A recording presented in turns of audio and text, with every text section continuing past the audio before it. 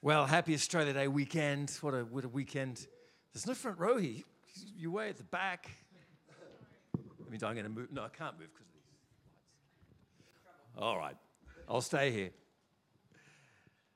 Well, it's a fabulous weekend, and I hope you found some barbecues or some friends or something just to celebrate the goodness of God in our country. Well, I want to talk about a party, because we like parties, right? Did you know that God is into parties? Right throughout the Old Testament, they had parties, like just so many gatherings together. And it wasn't just a polite religious gathering, where you sort of do good things. And it's not like sort of church for a long time. This was party. One of the biggest parties they had was called the Feast of Booths. It means tents. It means they came from all over the country to the capital, Jerusalem, and they all slept in tents. Now, not just because there was no room at the inn, it's a different story. This is when they remembered what it was like to wander in the wilderness thousands of years beforehand. And so God did this incredible thing and rescued his people. But what they did was that they had to live in tents for 40 years. So to remember the goodness of God, every year they'd have this thing called the Feast of Booths, where they'd all come and they'd make huts and like makeshift places to remember what it was like when the Israelites first got out of the land of Egypt. Does that make sense? So for 7 days, they had a party. Now, I don't think we do parties so well here. Like even a wedding for us is sort of one day, right? But back then the wedding feast would go for weeks. It's like think of a Greek wedding or something, or just something that would just go on, and it would involve the whole community. So just picture everybody gathering together, food and wine and feasting, and it was called the Feast of Tabernacles or Booths. Now, this happened when Jesus was around. It's kind of a funny story. This is in John 7. And I've just summarized the first bit of John 7 for you. Jesus lived up in the north of the country, and this place in the capital city was in the south. And it was a few days' walk. No XPT or Bathurst Bullet back then. They had to walk. So his family go, Jesus, are you coming to the party? And Jesus, no, not yet. No, my time's not ready yet. And they go, what, Jesus? So Jesus stayed back. All of his family went down, but do you know what? Halfway through the party, he actually came. He didn't want to make a big show of it, but he turns up in this party, trying to avoid publicity possibly. But in the middle of this feast in the temple, he starts to talk. He starts to preach. He starts to gather a crowd. And he's pretty controversial because he's talking about how he was God and all the things that the religious people at that time didn't like. And it's sort of a lot of arguments and a lot of kind of just misunderstandings. But then on the last day, something happens. And Jesus starts to proclaim something of significance. And he says this on the last day. It's John 7:37. The last day of the feast, the great day. Jesus stood up and cried out. It's like he finds a soapbox. He says, listen, I'm going to tell you something that's so significant. I've been trying to talk to you all week, but look, there's just one thing I really want to tell you. So he stands up and cries out. This is not just Jesus teaching off on the side, Even though they know that they want to kill him, he just goes, hey, I want you to listen to this. If anyone thirsts, let him come to me and drink. Now what I want you to see here, now this feast had a special part of it where every day they draw this water out of a sacred well, and there's lots of symbolism around this. And so there's this water flowing, there's water in the wilderness, but there's also the pool of Siloam and this kind of sacred water that they'd bring up and symbolize. And I bet Jesus is watching this and going, that's not the right water. Like, that's not going to satisfy. He goes, if anyone is thirsty, let him come to me and drink. If anyone thirsts, Like if anyone is needy, if you want something more on the inside of you, I'm your man. Come to me and drink. And I bet they're going, man, has he got slushies? I mean, what has he got? Has he got wine? Is it like Coke? What is he talking about? He says, come to me and drink. And it's the same now. If anyone is thirsty, they should come and drink. I mean, are you thirsty at the start of the year? Are you needy on the inside? Are you feeling a lack of something? Because actually only the life of God on the inside of us can really help us. And we turn to all kinds of things, don't we? Our society. We could all kinds of substances, legal and illegal. We fix our eyes on some kind of other hope. We grab at something thinking that maybe this is the thing that'll help me through this year. You might look at 24 and go, oh, this is big. There's lots going on. I'm not sure if I've got what it takes. It's a bit like watching the Test cricket last night. Anyone?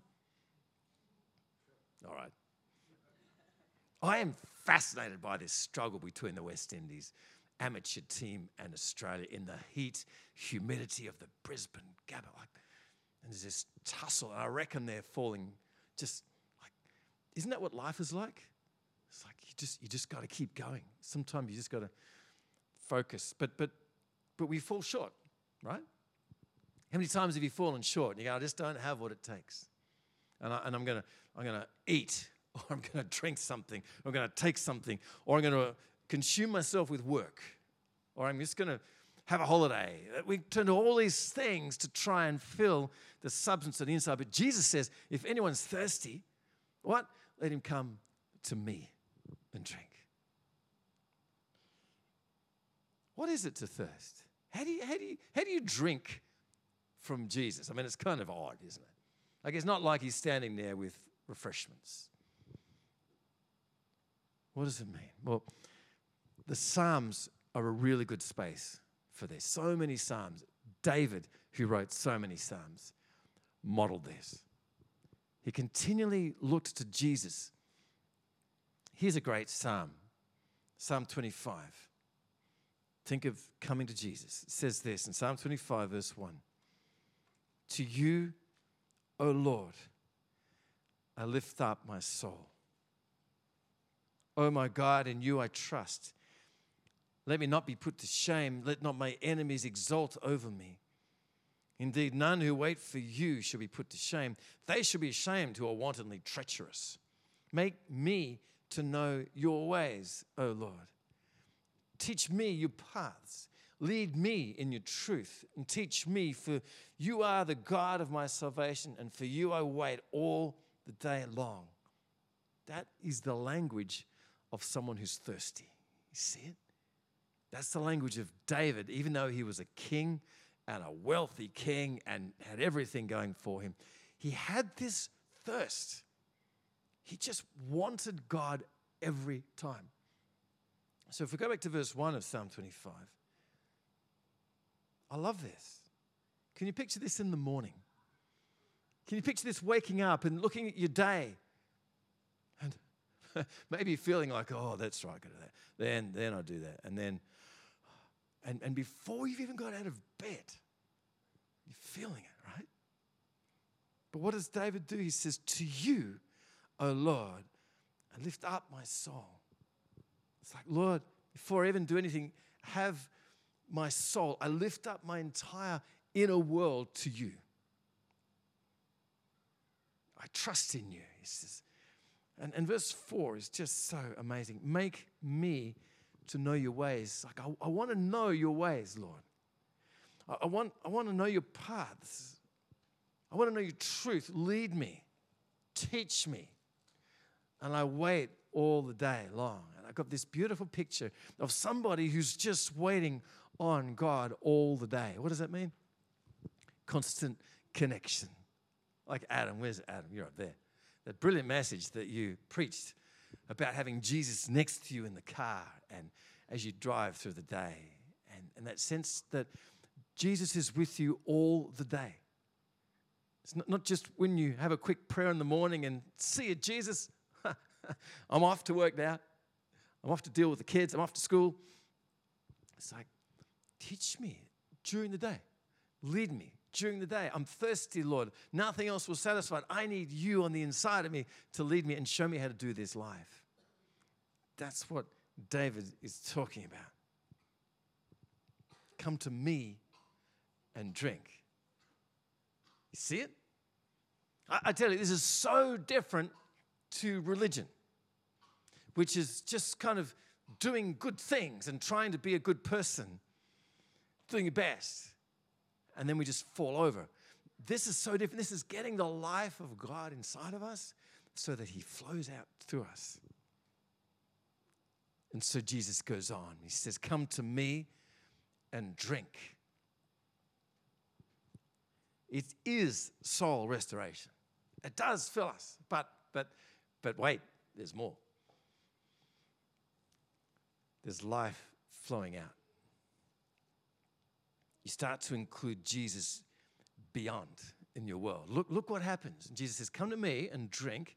And then he says in verse 38, whoever believes in me, like if you come to me all the time, as the scripture has said, out of his heart will flow rivers of living water. You see it?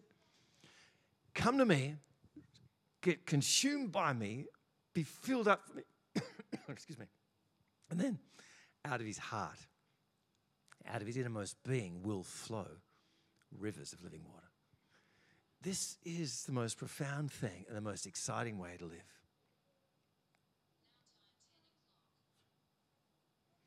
So you can't give out what you don't have. Our world is needy, right? Our world is desperate for solutions and answers. And you and I have it. But you can't give out what you don't have in here. You can't bless what you haven't been blessed with. You can't draw on the bank of God inside of you if there's no currency in there, right? You can't give and give and give if there's no flow in and in and in. So Jesus says, come to me. And then out of your innermost being will flow rivers of living water. So if you're finding yourself dry already at January, if you're finding yourself struggling and weary and sick of it all, the only answer is not to try harder, but to absorb in, right? When you're thirsty, the only answer is to drink.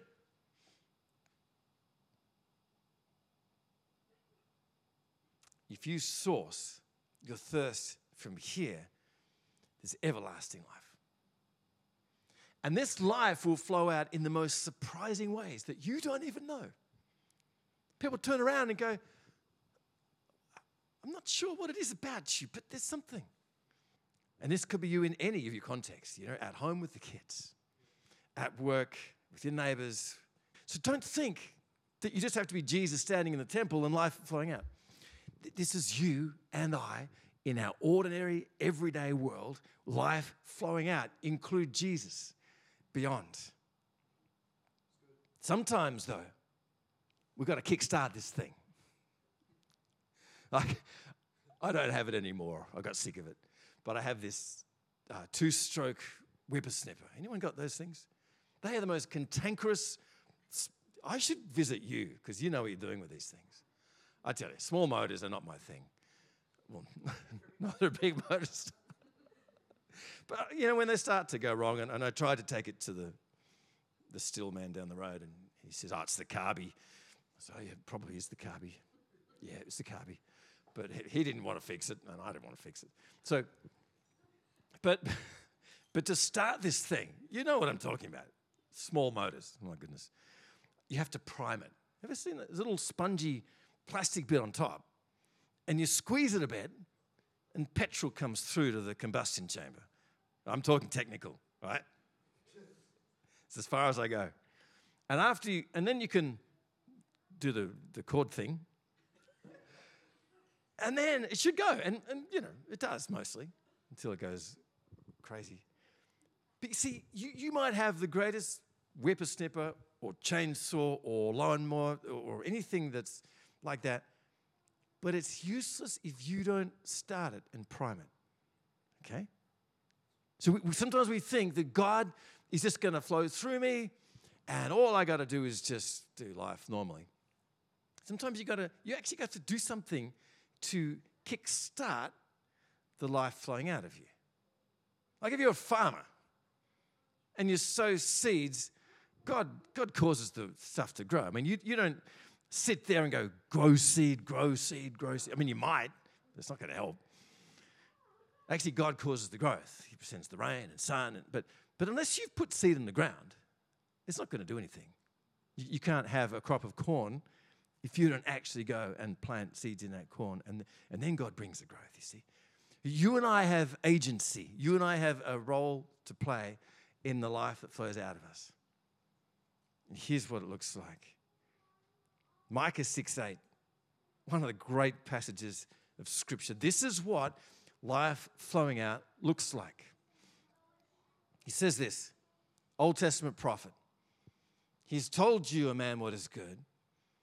What does the Lord require of you but to do justice, to love kindness, to walk humbly with your God? That is how to prime something that kickstart a flow of Jesus from the inside out. Let's look at that. I want you to look at the verbs, doing words. He's told you what is good. We know what's good. What does the Lord want? Do justice. See the do bit? I love it. It's not just like justice or love justice or, Facebook like justice. Yeah, I like justice. I'm justice guy. No, do. Actually get involved with justice. Do. Make something happen. That word do means to actually make something happen. Like do. And the justice bit is to judge or to govern, to stand for what is right in the sight of God. That's what that word means. To stand up for something that's right, to do it. It's like if you see an injustice, you and I stand in the gap. So if you're at school and someone's being picked on and you know that that's unfair, you and I should go, actually, I'm going to stand up for this person. In the workplace bullies, no. Or if you see an injustice down the street, if you see something, do something. That's the call to actually do. God likes it when we do justice. The Christian life isn't just about prayer and reading our Bibles. There's a sense of urgency about doing good things that cause things to grow. God likes it when we do things. Stand in the gap. It's not just being a keyboard warrior. Sometimes we think, I'll just back a cause online. It's actually personally getting involved and engaged. So we do justice and we love kindness. See, it's another verb. Love is not a feeling in this context. It's an action. Love kindness. Now, kindness is this word. I don't pretend to be a Hebrew scholar, but chesed is loving kindness. It's one of those really, like shalom, one of those really key words in the Old Testament that you'll see all through the Old Testament. That God is a God of loving kindness. You'll see it again and again. This loving kindness, this word that we can't quite kind of get down in English. It doesn't have the same emphasis as chesed in Hebrew. But it's this beautiful word that just means loving kindness, especially, this is a dictionary definition, especially as extended to the lowly, needy, and miserable. What kind of God cares particularly about the lowly, the needy, and the miserable? That's what Jesus did. That's what God does. There's this life flowing out in kindness. Because God is kind. We are kind. I love the community meal that's launching in a couple of weeks. At its core vision, let me read this. This is from Carolyn and her team. The vision of the community meal is to extend kindness to the Bathurst community with no strings attached. Isn't it beautiful? No strings attached. Kindness, no strings attached. Such a beautiful thing. When do you give kindness to your people? No strings attached. Especially to the poor, the needy, the miserable. When you go out of your way to care for those who maybe don't even deserve to be cared for, or it's hard to care for, or it's unpopular to care for, or nobody will notice when you care for them. That's even better. Which leads on to the last one, to walk, another verb, humbly with your God. Do justice, love kindness, and walk humbly with your God. What's the deal with humility in God? See, God opposes the proud but gives grace to the humble, right? Humility is lowly, submissive, and modest. It's a daily surrender to Jesus. It's a humility about the way you go about your life, that you're actually not that important. You're deeply loved and wanted and cherished. But we don't need to walk around with a sense of self-importance. Our world loves to show and be public and to demonstrate and to influence. But Jesus doesn't. That's why he sneaks up to this feast. Jesus is so upside down that he comes to the poor and the weak and the needy and builds a kingdom out of these people. He comes to us and lifts us up when we don't deserve it. That's humility, isn't it? He doesn't champion those who have it. He champions those who don't have it. What about us? Do we get alongside people in all humility, out of the limelight, out of the spotlight, and champion them and bless them and humbly build them up? These things are the primer. Makes sense? These are things that we initiate to kind of get the flow going. Because I guarantee it, as soon as you start to do justice and step into something, the power of God inside of you that comes in will make a difference. This is not just empty works. This is the power of God working through you. When you start to show kindness to people in your world, guess what will happen?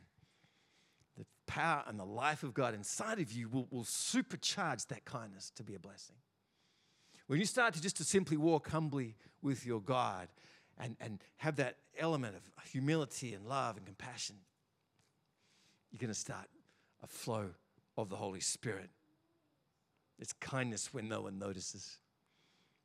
This excites me. Why? Because I can do it. It doesn't depend on my effort. It's just a little nudge here, and look what God opens up. If it was up to me to do all these things, I'd fail again and again. But thankfully, it's actually about the life of God in me, flowing through me. Is this making sense?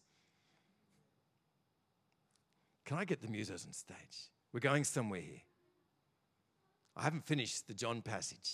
If anyone comes to me, verse 37, rivers of living water will flow out of his heart. But verse 39 is the key. Because this he said about the Spirit, whom those who he believed were to receive. You see, he was speaking to people who didn't have access to the Holy Spirit the same way we do. Like only the prophets and the priests and kings in the Old Testament had that connection to the Holy Spirit. Like so David did. King Saul did. You know, there's people who prophesied and people who got these things, but it was just a foretaste. But when Acts 2 comes, when the Holy Spirit comes to the early church, boom, this is the thing they've been waiting for. Let's have some music, yeah. Let's just. In fact, can you stand up? I want to pray for you in a minute. I want you to get a passion for this. I want you to get excited. I want you to lean into this. Because Jesus says this. It's the Spirit, whom those who believed in him were to receive, for as yet the Spirit has not been given, because Jesus was not yet glorified. But when he was glorified, do you know what happened? The power of God was flowing for every single believer. When Jesus went up, guess what came down? The Holy Spirit on every believer. Every believer. And guess what the early church did? They did justice, loved kindness, walked humbly with their God, and they transformed their world. through life flowing out, because they included Jesus beyond their own circumstance. They got excited about the possibilities of God. This Christian life, it's like effervescent. It was bubbling over. It was flowing out. They couldn't stop it because the power of God inside of them was so full. What about us? What about you? Do you need the power of the Holy Spirit to meet the needs in your world beyond? Do you look at your life? Do you look at your family, your friends, and your work context, and do you groan and you think, I don't ever have any idea of how I'm going to bless these people? But I tell you, you don't have to. You just got to get God inside of you and start small acts of kindness and mercy, and you just watch what happens. This is both individual and obviously together. As a church, we're gearing to that end. Once you close your eyes, Holy Spirit, Holy Spirit, we've got time this morning. We've got time. We're going to sing this song. In a minute, I'm going to invite you down the front. If you just want to receive of the Holy Spirit, and it's like that priming thing. I just want to take a step so that the power of God would come into me. I want to make a difference this year. I want the life of God to flow out of me this year. I want to see the effect of God in my wider world this year. In a minute, while we're singing this song, I want you to come. I want you to come. I just want to stand with you and pray for you that the power of God would rest on you. It's like coming to Jesus and drinking from Him. Lord Jesus. So, Father, I thank you for the life you've given us. Lord, as we come, as we drink from the well that is deep, Lord, that you would fill us with such an overflow that people's lives would be blessed so much. The people would not need the substances and every crutch that they hold on to, but Jesus, you would be the thing that they call to. You'd be the one that they fall to. You'd be the one that they look for and chase after, Lord Jesus. Lord Jesus, come. And in this moment, Holy Spirit, come and fuel us as we come to Jesus. Like the scripture says, if anyone comes, believes, may rivers of living water flow out of them to a needy world. Come. Let's sing and come down the front row, and I'd love to just stand with you and pray with you for the Holy Spirit to come.